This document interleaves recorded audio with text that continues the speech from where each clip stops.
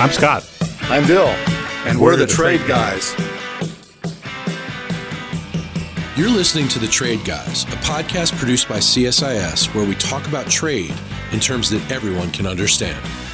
I'm H. Andrew Schwartz, and I'm here with Scott Miller and Bill Reinsch, the CSIS Trade Guys. I'm Jack Caporal, filling in for Andrew Schwartz. On this episode of The Trade Guys, we'll talk about the future of internet services in Hong Kong, how they're adapting to the new national security law. And we'll take a look at the final field of candidates for the top job at the WTO. Plus, we'll take our first deep dive into Joe Biden's new supply chain resiliency proposal. Stay tuned for all that and more on this episode of The Trade Guys.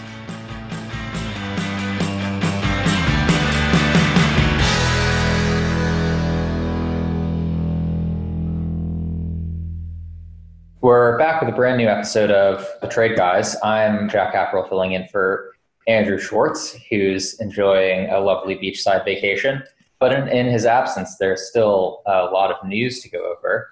I wanted to start with a story that's been on the front page for the past couple of weeks, which is Hong Kong. So I think the last time we spoke, Hong Kong and China was gearing up to implement the national security law, which raised a lot of fears about Hong Kong's independence from China. And there are a lot of potential trade effects, changes to Hong Kong's trade status that could occur because the United States has determined that Hong Kong is no longer independent from China. But one issue that's not being driven necessarily by US policy, but is playing out on the ground, is how internet companies are dealing with the change in Hong Kong status and China's new national security law, and essentially China's new ability to request user data from platforms operating in Hong Kong. And this has put tech companies between a rock and a hard place, because if they don't comply with a request from the Hong Kong government for user data, or if they don't comply with a request to censor certain posts, they could be subject to legal action.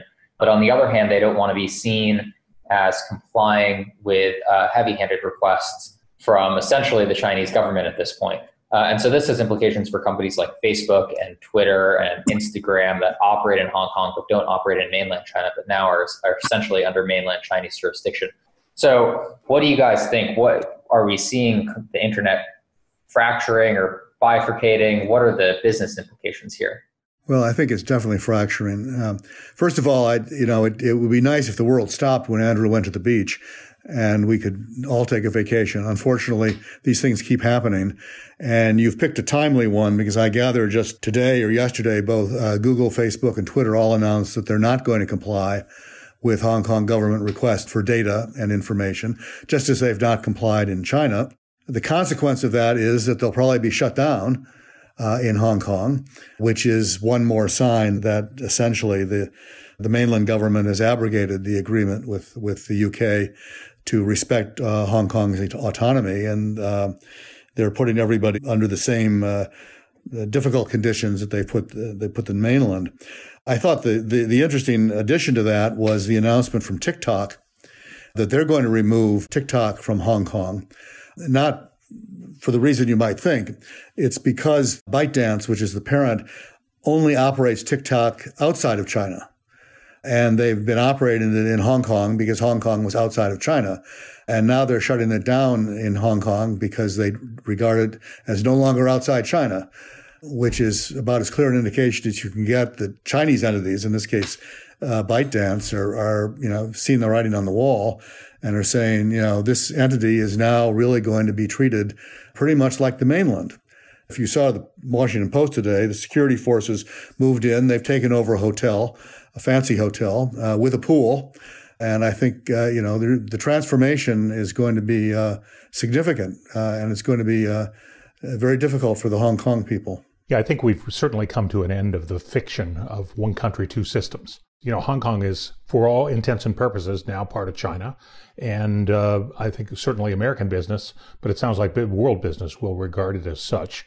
And that will have some consequences. That's long-term bad for Hong Kong. I mean, look, Hong Kong, with its special status and really that underlying set of British common law rules and honest civil service, had a very simple promise that it made to the world. And the promise was, you're safe and your money's safe. Well, with the new security law, you're not safe anymore. Nobody can really say that with a straight face. And it's only a matter of time till once you're not safe, that your money's not safe. So this changes the equation completely for Hong Kong. It's to no one's surprise. I mean, China is who we thought they were. Okay. As Dennis Green would have said. And that's the way it is. As somebody smarter than us said on the podcast a while back, capital is not courageous. Or maybe it was Scott that said that. But anyway, he was right. Capital is not courageous. And if you're not safe, not very difficult to conclude that your money's not safe either. And I think you're going to see people and money leaving, which is really the end of Hong Kong as a financial center. Yeah, the last time we talked about this, we talked about how difficult it was to find things for the United States to do that would not hurt the people of Hong Kong, but hurt China. And we were racking our brains on that because most of the actions that the U.S. can take, particularly with things like export controls, are both the right thing to do, and they should be. We should proceed with them, but they will inevitably harm the people of Hong Kong. The best solution so far, frankly, was Boris Johnson. Boris Johnson's approach was, if the security law goes through, any Hong Kong citizen, passport holder, can emigrate with special status to the United Kingdom. And I thought that was a brilliant stroke on his part, and will help Britain and hurt the mainland and help some people in Hong Kong. Well, it's spreading too. I saw the Australians announced yesterday that they've canceled their extradition treaty with Hong Kong and are taking steps to allow the 10,000 Hong Kong students that are studying in Australia to stay there if they want to stay there. The Chinese are not happy about that. This may end up being one of the main steps that other countries take. On the internet issue, this isn't a new issue when it comes to Western companies trying to operate in China, right? So Facebook has had problems. Microsoft came under a lot of scrutiny years ago when they were developing a platform for China that folks feared would essentially cater to party communism.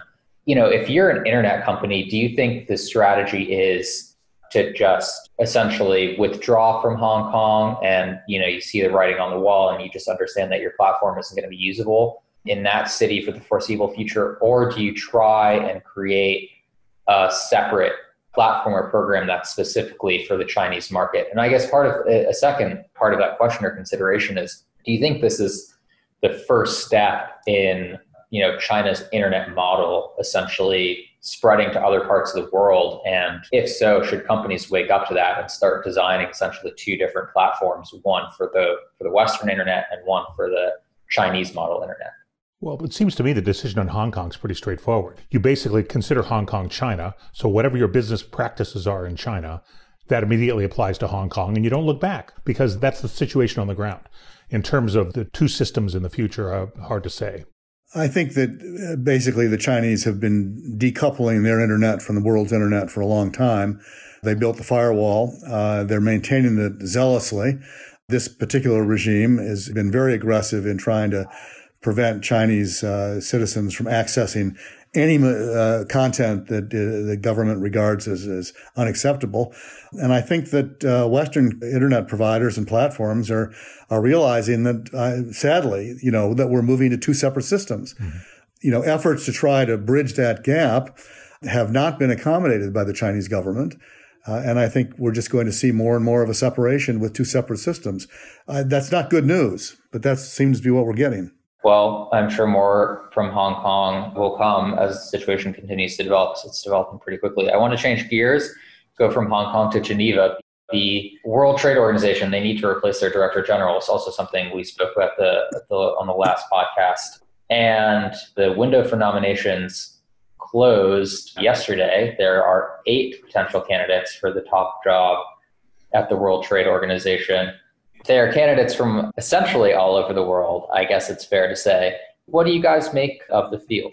Well, I think we had a spate of candidate inflation over the last couple of days when 3 more joined the fray. Even though there are 8, I think of the 8, there's really only 5 that have legs. I mean, they're all competent, but I expect that the EU will block the British candidate, who was an avid Brexiteer. I wouldn't be surprised if Japan blocks the Korean candidate, and I think there will be a number of countries that will block the Saudi candidate because they are still remembering the Khashoggi murder. So that leaves 5. I think the conventional wisdom from the beginning has been that if you could find a a competent minister-level woman from an African country, they would have an advantage because there's never been an African leader and there's never been a woman. And unfortunately, the situation just got complicated because they found 2 ministerial-level competent African women instead of 1. And that creates a challenge. Had there been 1, I think it would have been a runaway for that candidate. But now that there are 2, and Ngozi Okonjo-Iweala, former finance minister of Nigeria, and Amina Mohammed, former trade minister and currently culture and sports minister of Kenya, that creates a complicated dynamic. The African Union had intended to endorse a candidate, and there's a third one from Africa, the Egyptian Hamid Mamdouh, not a woman, but an African. They had intended to endorse someone, and I think their job got more difficult.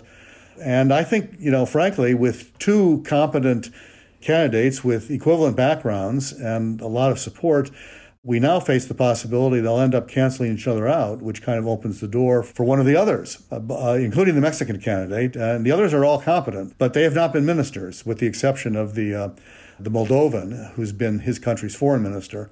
He has not made as big an impression yet on some of the others, but we'll see. Next week is the kickoff of the vetting process, if you will, in the sense that the candidates will meet both virtually and in person in Geneva with WTO ambassadors, and each will have an hour to speak, and then there will be additional time for questions.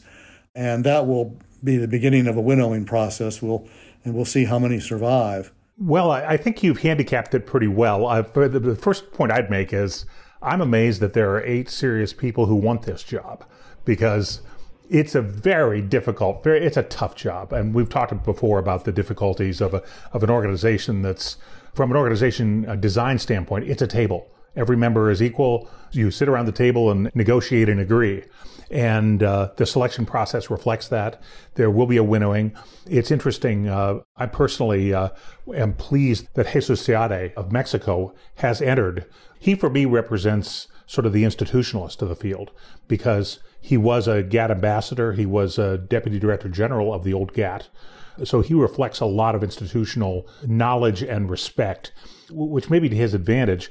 I do agree with Bill's point that if they could find an African woman that they could agree on, that'd be important for the organization. I think they'd like to have a woman and perhaps African representation as well. Both of those are boxes that haven't been checked. But it's such an odd process, and as Bill pointed out in his beginning of his statement, you can easily be excluded by a single country who objects to you.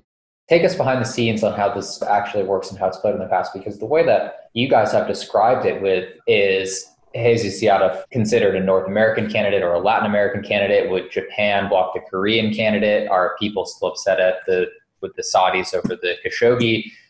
You're describing it more in political terms or geopolitical terms than you are in terms of expertise and who is the most qualified based on their background to lead the organization. So is this really just a geopolitical battle more than anything else? I think it depends a little bit on who ends up making the decisions. Countries like the United States and China and India that are deeply involved in WTO activities, these are decisions that are made in capitals because the government cares about the outcome. There's a lot of countries that are not that active. They're WTO members, but they're not always active.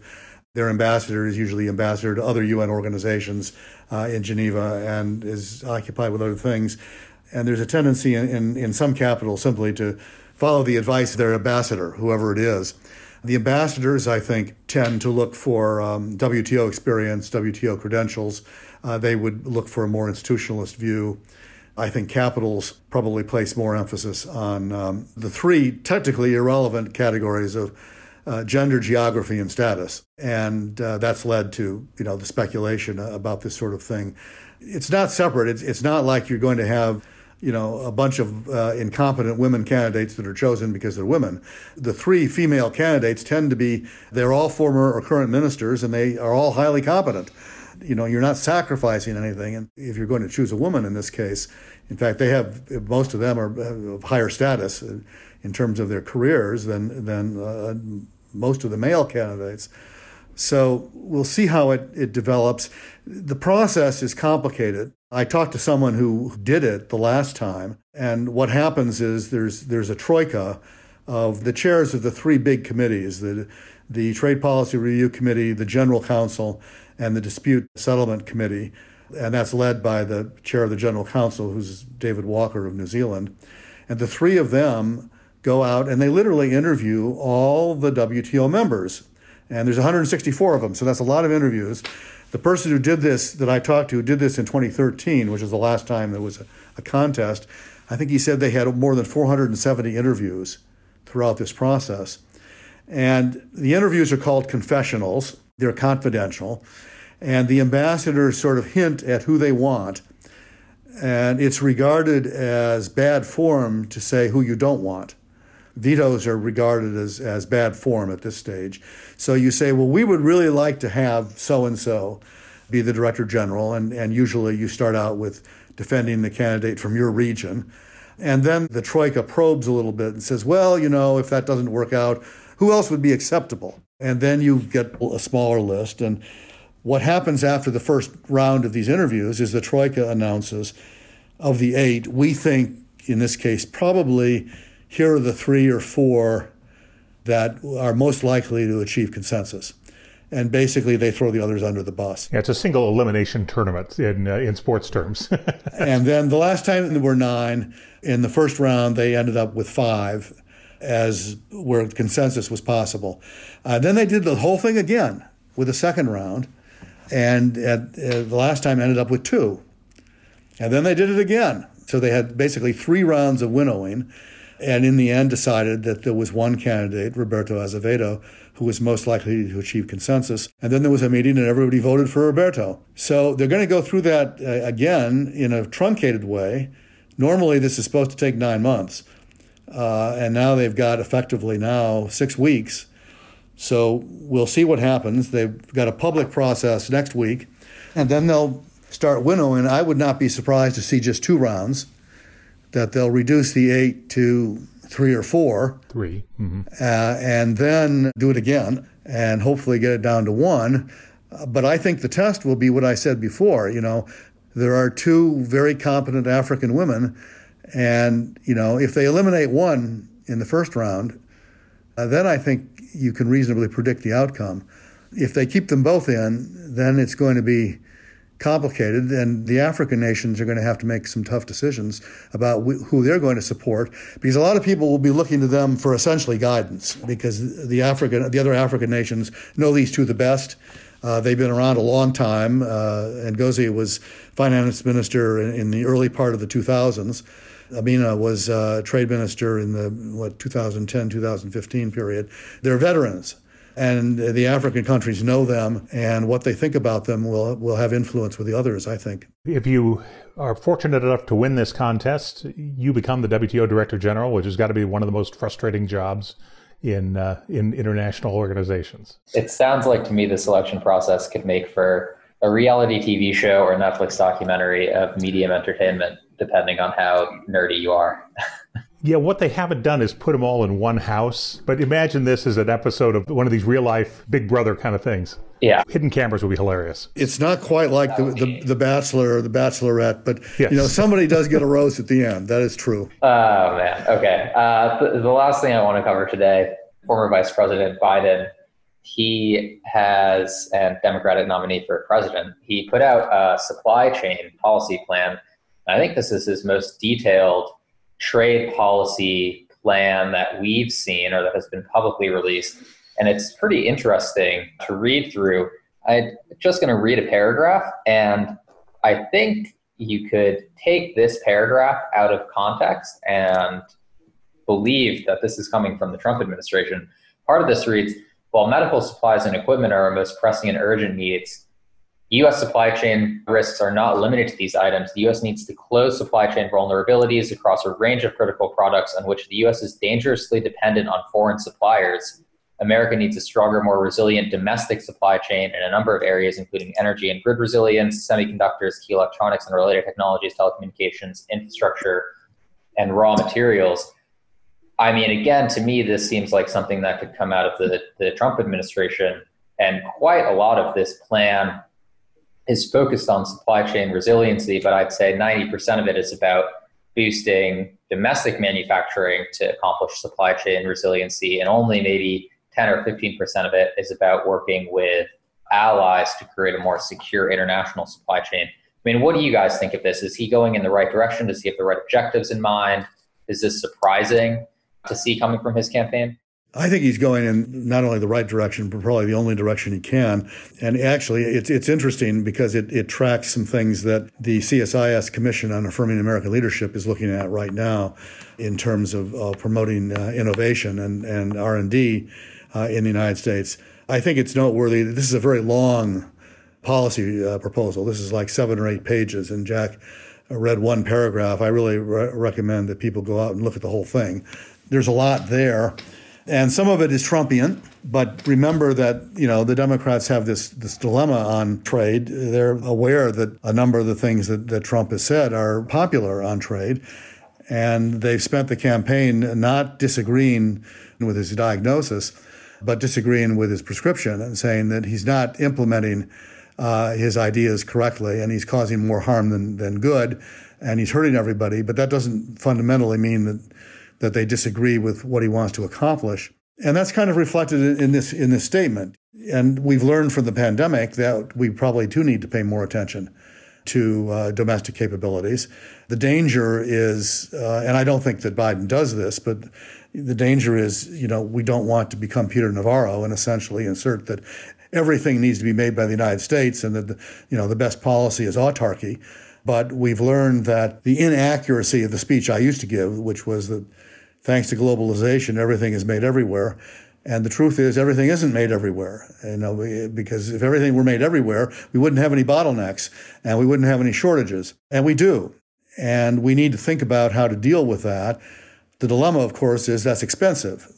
The next pandemic might be next year. It might be the same one, but it might not be for 20 years. And if you're going to have a program that involves, among other things, as Biden has suggested, maintaining production capability even when it's not necessary, there's a good argument to be made for that. But that's expensive, and over a long period of time, it's very expensive. So I think the whole thing needs a closer look, but it also needs, I think, more reflection. And Scott and I have talked about this, more reflection on the question of what actually is critical and what is not.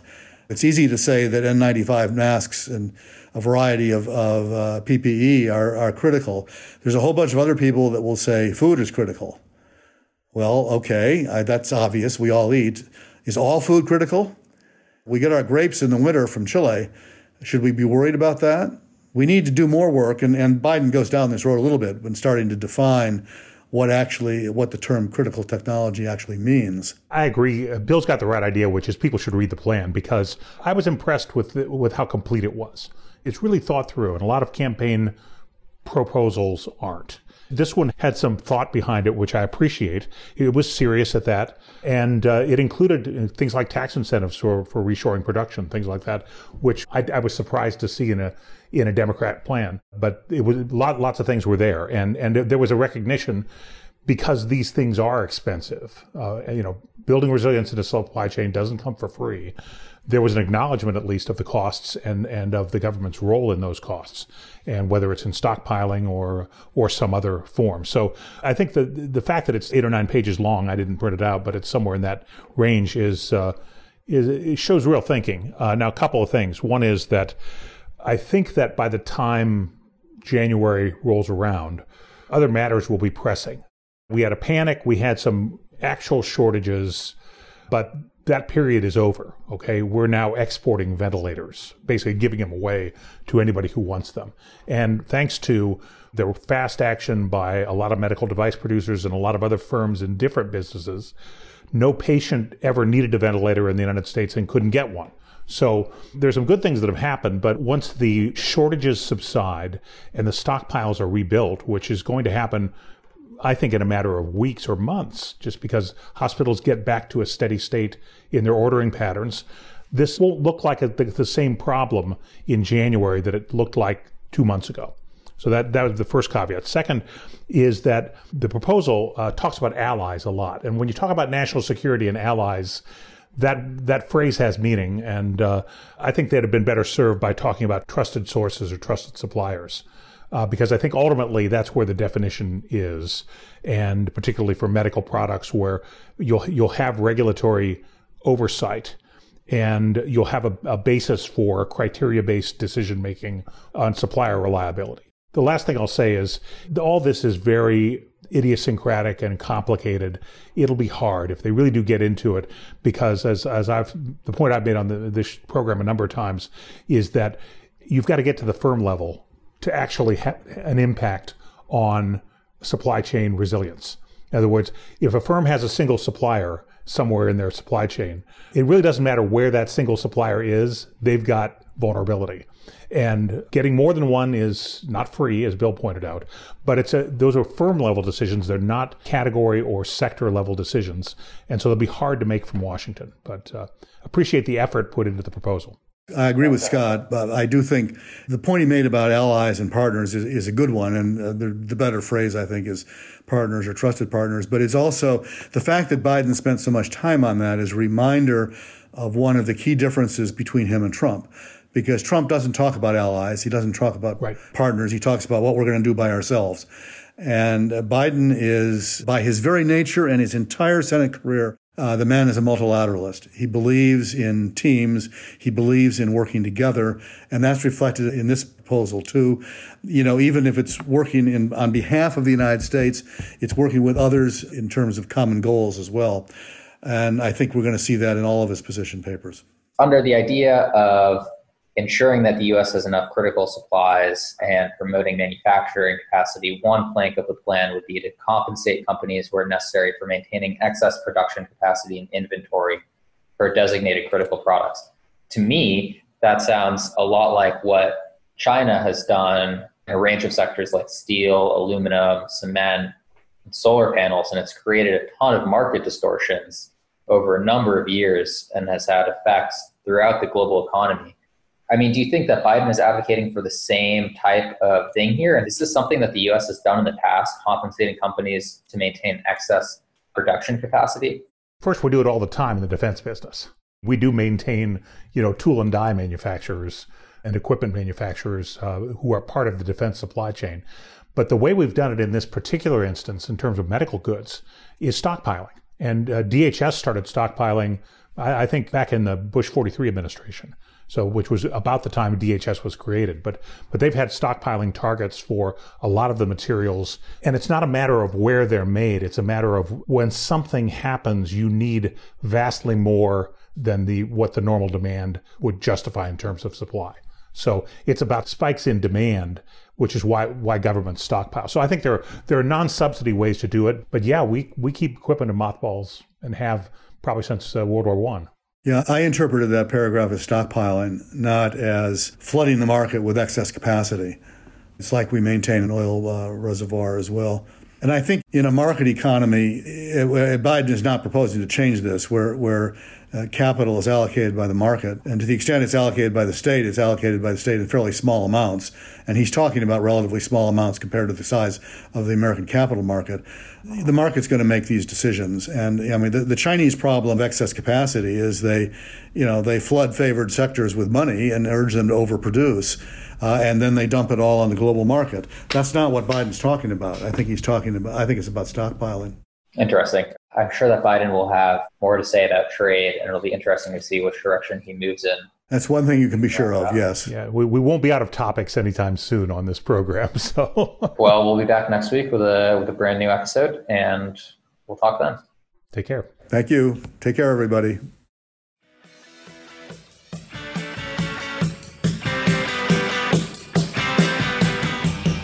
To our listeners, if you have a question for the Trade Guys, write us at tradeguys@csis.org. That's tradeguys@csis.org. We'll read some of your emails and have the Trade Guys react to it. We're also now on Spotify, so you can find us there when you're listening to the Rolling Stones or you're listening to Tom Petty or whatever you're listening to. Thank you, Trade Guys. Thanks, Andrew. You've been listening to The Trade Guys, a CSIS podcast.